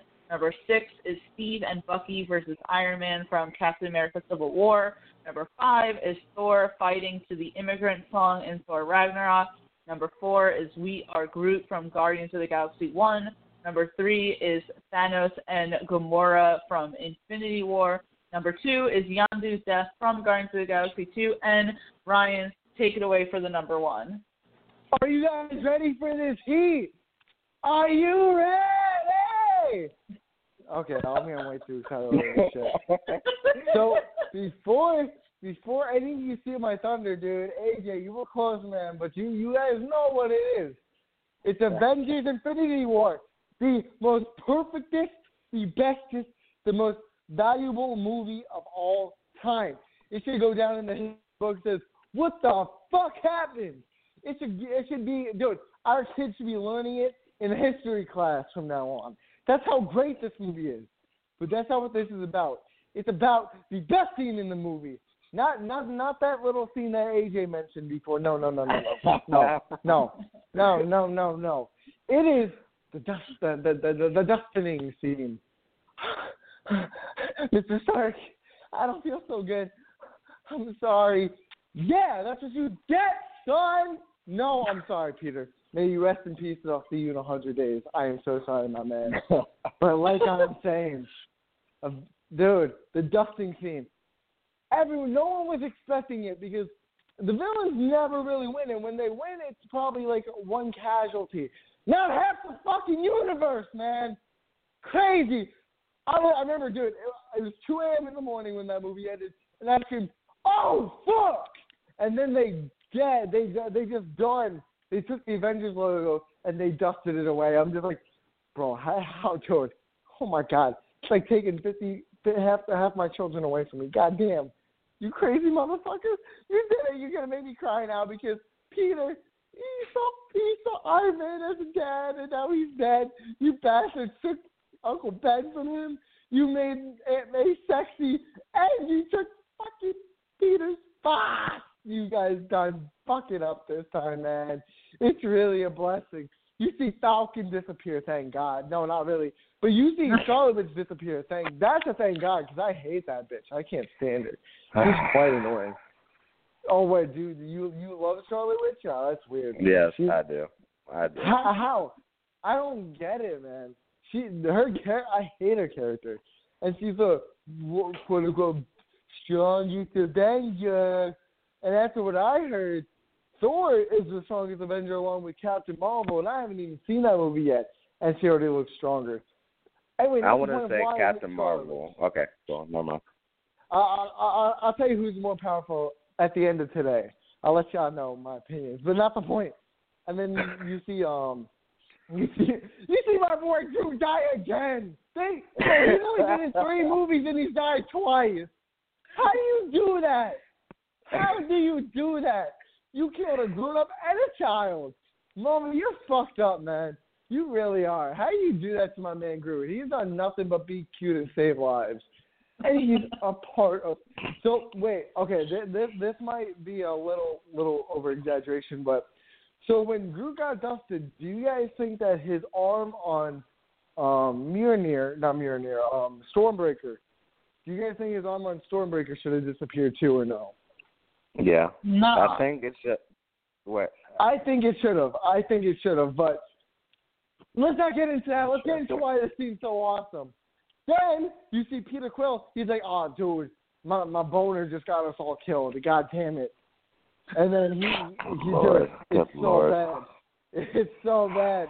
And then, dude, Drax, he's not dead. He's actually invisible now. He's done said it himself. He's not dead. Him and Peter were in the Endgame fucking poster. He just stood so still. He just stood so still that he wanted us to think he got dusted. I'm calling it right now. Endgame. He undusts himself and then just stabs Thanos through the butthole and kills him. That's how it's gonna end. I'm telling you. He undusts himself. He reappears not invisible anymore. That's how the movie's gonna end. And poor Mantis, man. She's just so adorable. She didn't deserve this. She probably did deserve it, motherfucker. But great scene, and I can't wait to see what they do in Endgame. Boom, boom, boom, time travel, quantum realm, boy. Ryan, I gotta admit that I thought you were gonna do Thor entering Wakanda in Infinity War, but I thought that's what you were gonna do. I actually feel sad that I didn't pick that at some point. But that being said, that fucking ending of that movie was so freaking shocking because I'm in the movie theater, right? And it's like, a typical superhero movie. We got all the shit going on, adventure. Yeah, there's some sadness that goes on, but, you think that with Thor entering Wakanda, like that the tables are turned, things are going to go fine, it's going to end. And then all of a sudden, Scarlet Witch has to kill Vision, and then Thanos comes and, makes him alive again and then kills him again. And then when he, snaps his finger, and it's like, Thor, he doesn't know what's going on. He's like, what the hell? What did you do? And all of a sudden, it's like, if I can tell you, I have never, felt a theater be so quiet before because no one was talking because it's like, and the way they filmed that was so perfect because all of a sudden just and you see my man M'Baku in Wakanda just watching everyone disappear around him and he's so confused what's going on. And what made me so crazy is when Black Panther goes to pick up Okoye, right? And he's like, this is no place to die, soldier. And then he starts disappearing. You see the look on her face because she's mortified and horrified at that. Yeah, exactly. That whole scene, Bucky, I don't feel so good, what's happening and shit. Falcon disappeared just before War Machine could even fight. But that scene, Ryan, was freaking Groot and Rocket's like, oh no. And it reminds me of earlier in the movie. Remember when he asked Thor, what if, you can't defeat Thanos? And Thor's like, well, what else do I have to lose? And Rocket's like, me, I have a lot to lose. I have a lot to lose. And there he is. He lost everything. Not only did he lose Groot, but he doesn't even realize that he lost the rest of the Guardians because they're all disappearing. And it's just, even the look, right. Oh. Yeah, and even the look on Drax's face when he's like, Peter or Quill or something, and it's he's so uncertain, which is weird because, he's such a big guy, he's so imposing and intimidating, and it's he's uncertain. And the way that, Doctor Strange just looks at Tony and he's like, this is the only way. And then he starts disappearing. And you're like, oh, shit. Because, like, you know, Doctor Strange is, like, arguably one of the most powerful people. And now you don't even have him involved. And, of course, like, we bring it back to that scene with poor Peter Parker. Because remember, in Spider-Man Homecoming, what did Tony say? If you die, I feel like that's going to be on me. Well, what did Peter Parker do? All of a sudden, he just starts disappearing. Well, he's like, I don't feel Peter good. Quill, but I had to throw the shade out there. Anyway, that was just so depressing. And at the end, just seeing him kind of like hold his hand, because it was like the last of like Peter Parker is on his hand, and Nebula's just standing there like, you know, he did it. He was like Thanos was able to accomplish what he needed. I thought it was perfect at the end, because a lot of people kind of like ragged that, like, you know, Captain America's last words were "Oh God," but I understood that, because it's like, what do you say at that moment? It's like literally everyone's disappearing, and it's like all you can do is just sit there and just be like, "Oh God," and to me that's just like, whew, it was so crazy, but AJ, I am going to hop that over to you, because Ryan actually had to jump off because, you know, he's the birthday boy, so he had to go.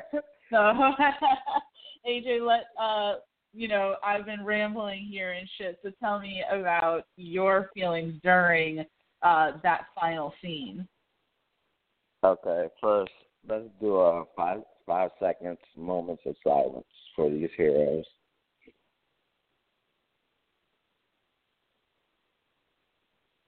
Okay. This scene, just like you said, in the theater, it was just completely silent, because no one knew that the Avengers or Guardians of the Galaxy were going to lose to Thanos. They all thought they were going to win, and it'll be happily ever after with Tony, the American Papa, and you see Wong there as best man, so on and so forth. Nope, none of that happened.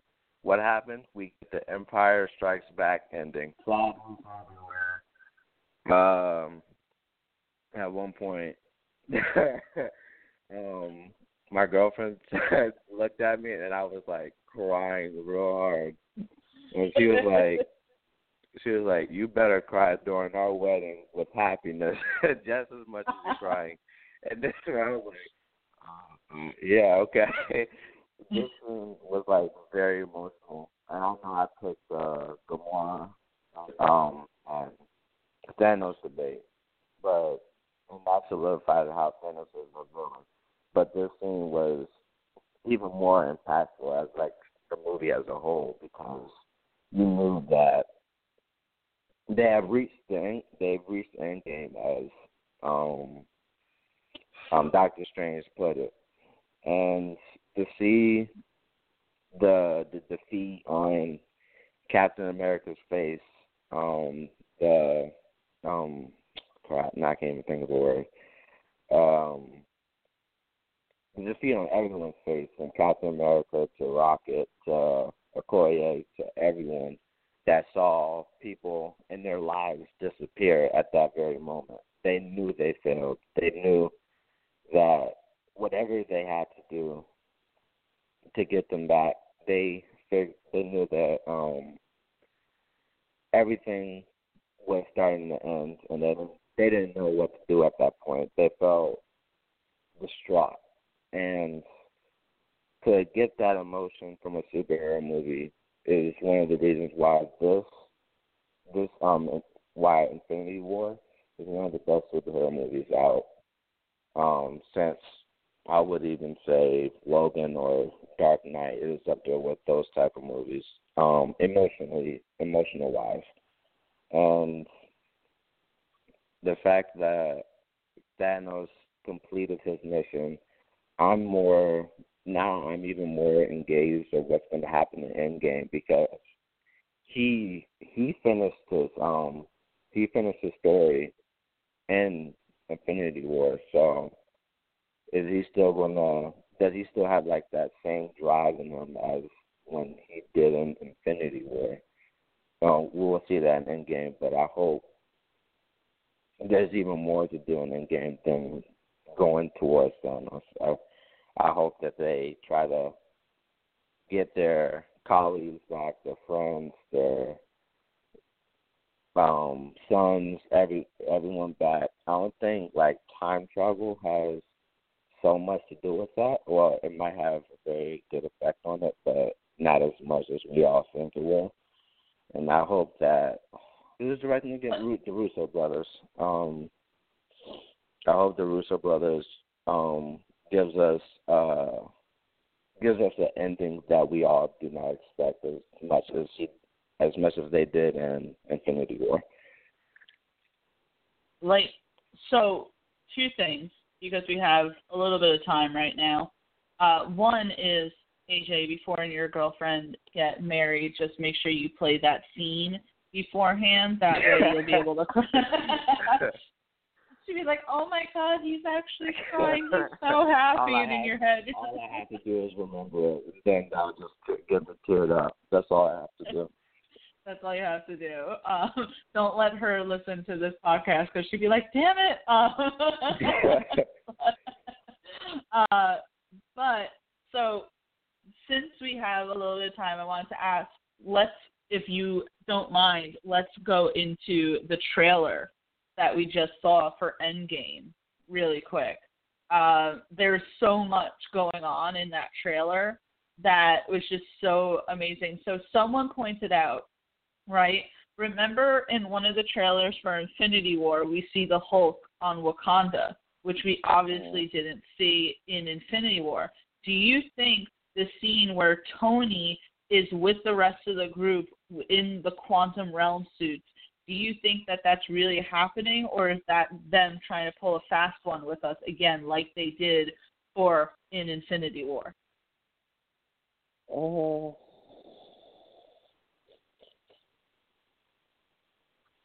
I have something else different.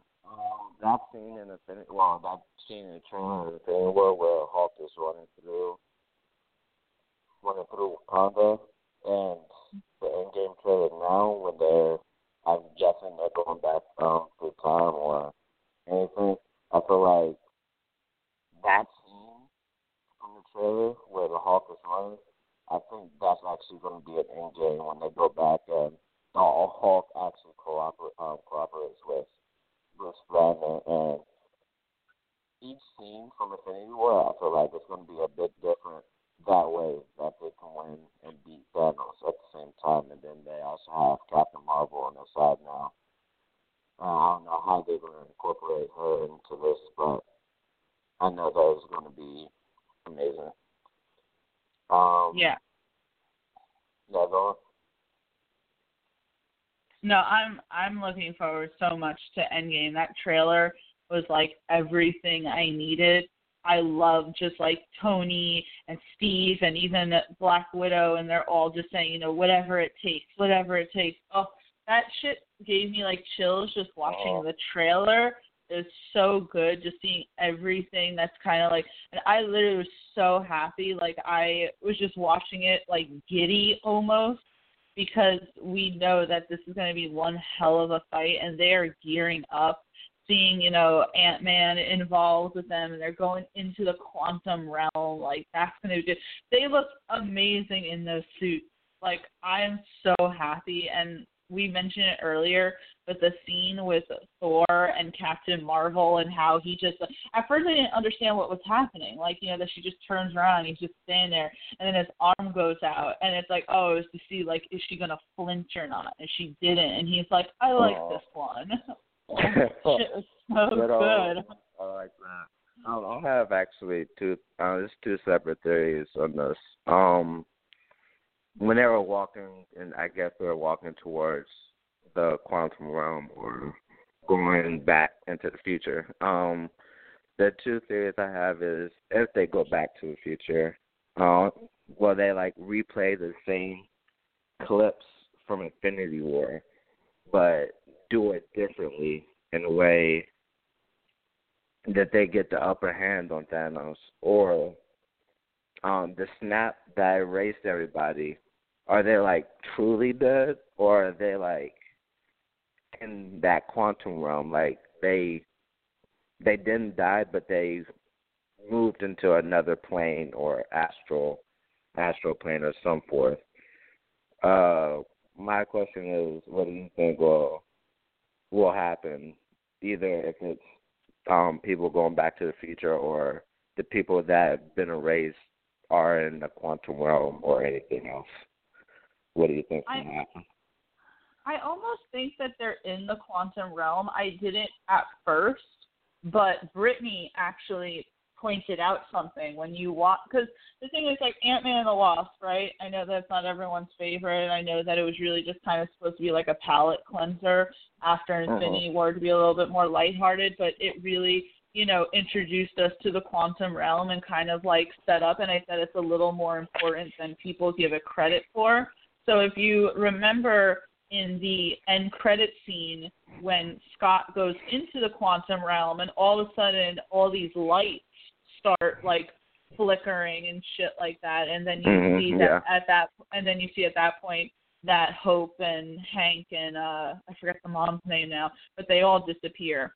And Brittany pointed out, what if those are all of the souls that disappeared going into the quantum realm?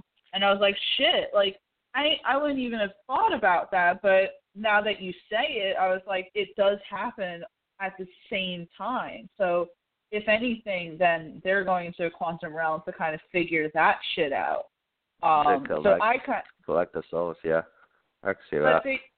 But I do think they are going back in time, because we did see behind the scenes of a Tony like being like in present day, but Cap was in the uniform that he wore in the first Avengers. And then we see, Chris Hemsworth and Tom Hiddleston in their same outfits from the first Avengers, but, shit like that. So it's like I do think at some point they are going to go back to certain points in time, whether that's going to be them doing it to change something, or maybe they're just supposed to be like seeing shit. I don't like to get clues, maybe. I don't know. But it's like I hear different things, because then I'm hearing that, they are going to change the timeline in Endgame and kind of change a few things that have already happened, which I don't know if I'm the biggest fan of. To me, it just feels a lot like that, like, soap opera show Dallas, where it's like it was all a dream, and it's like, no, I kind of want the shit to have happened. They just find a way to reverse it, but I don't necessarily want it to be like, well, then this never happened because they went back in time and did this. And I'm like, I don't know how I feel about that. I guess I'll just have to see it play out on screen. I think there's like multiple ways you can deal with time travel. Like there's a way that you just mentioned it that everybody like forgets it, besides the people that actually time traveled. And I feel like there's another way you can. I can't explain it too well, but I feel like the way that the Russo brothers has been directing the story from either Winter Soldier or Civil War, they find a way to give us something that we didn't know could happen, but do it in a way that we all loved it at the same time. So the future, I'm not even worried about how they'll like incorporate the time travel. But yeah, go on. No. I was going to ask you a quick question. So who do you think, because obviously we know people are going to come back, right? We have another Spider-Man movie coming. We know that there's a Doctor Strange sequel in the works, a Black Panther sequel, yada, yada, yada. My question is, who do you think is going to be actually dead? Because I almost have a theory that Gamora is going to stay dead. Because she wasn't snapped away. She was thrown off a cliff. I mean, if it's time travel, like you said, then she's going to be back.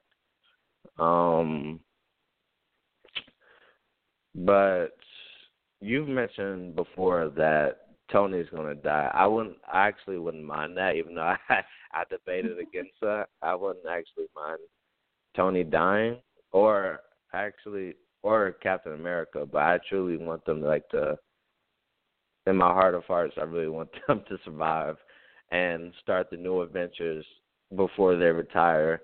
That way we can get Spider-Man, Doctor Strange, Black Panther. We can also get the Eternals. We're getting Guardians of the Galaxy, so they're going to still be there. Well, and it's like, I don't want either of them to die. That's the thing. Like, I think Kevin was like, oh, you're such a Tony Stark hater. I'm like, I'm not. I'm really not. I love Tony. It's just from a literary, standpoint, it would be like a Shakespearean tragedy, like him dying, right? I don't want that to happen because certainly he deserves a happy ending. He deserves to retire and, have his life with Pepper and blah, blah, blah. But my only thing is, these two, I know that Chris Evans is done after this, right? I don't know if Robert Downey Jr. is. I think he does have another film. I almost feel like he has another movie under his contract, but not necessarily maybe like his own movie or even an action movie, maybe just like an appearance. But my thing is, how do you justify Captain America and Iron Man being alive and not getting involved in the fight moving forward? You know what I'm saying? It's like you would almost need them both to be dead, or the theory that Steve goes back in time to be with Peggy. You almost need them out of the way to make it be plausible that neither of them would get involved, because I can't see an end of the world event happening and neither Cap nor Tony getting involved.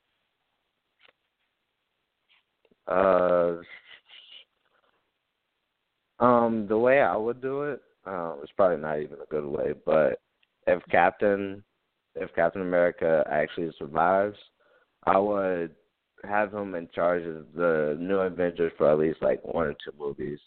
And once that happens and he knows that the universe is in good hands, that way he can retire and do whatever he wants to do. I actually like the thing you mentioned where he goes back in time and ends up staying with Peggy instead of coming back. Yeah, like he knows. It could also still correlate with what you said, that he knows that the future is in good hands. Because I fought with myself on that, thinking again, like, would he go back in time to stay with Peggy knowing that there's threats in the future? But if he sees that shit's in good hands, then he could, feel comfortable with staying. Or, I just got like another idea. Maybe like Iron Man retires because maybe he gets like injured or something, and it's like, okay, he's still involved like technology-wise and like with the facility. It's just he can't be involved in fighting anymore. I don't know. I guess we're just gonna have to wait and find out what happens. But AJ, we did an amazing job talking about the top 10 moments in the MCU. I always have a shit ton of fun talking about this stuff with you guys. I will try to watch Titans so we can do a best of for that. And I guess we'll just have to figure out what next week is going to be. Maybe Game of Thrones, maybe whatever. Anyway, guys, this is AJ and me, Tia. We had Ryan on. It's his birthday. He has to hop off. We are from Geek Vibes Nation. I really hope that you guys enjoyed this top 10. Please visit our website, GV Nation, which has a lot of fantastic content. Find both of us on Twitter. We post a lot of great shit. My bad. I need some more coffee because I'm like, woo. But anyway, thank you again so much. AJ, thanks. I hope that you have a great rest of your day. It's Sunday. Enjoy it out there. Thank you. You too. All right, everyone. Have a good one. Bye. Bye.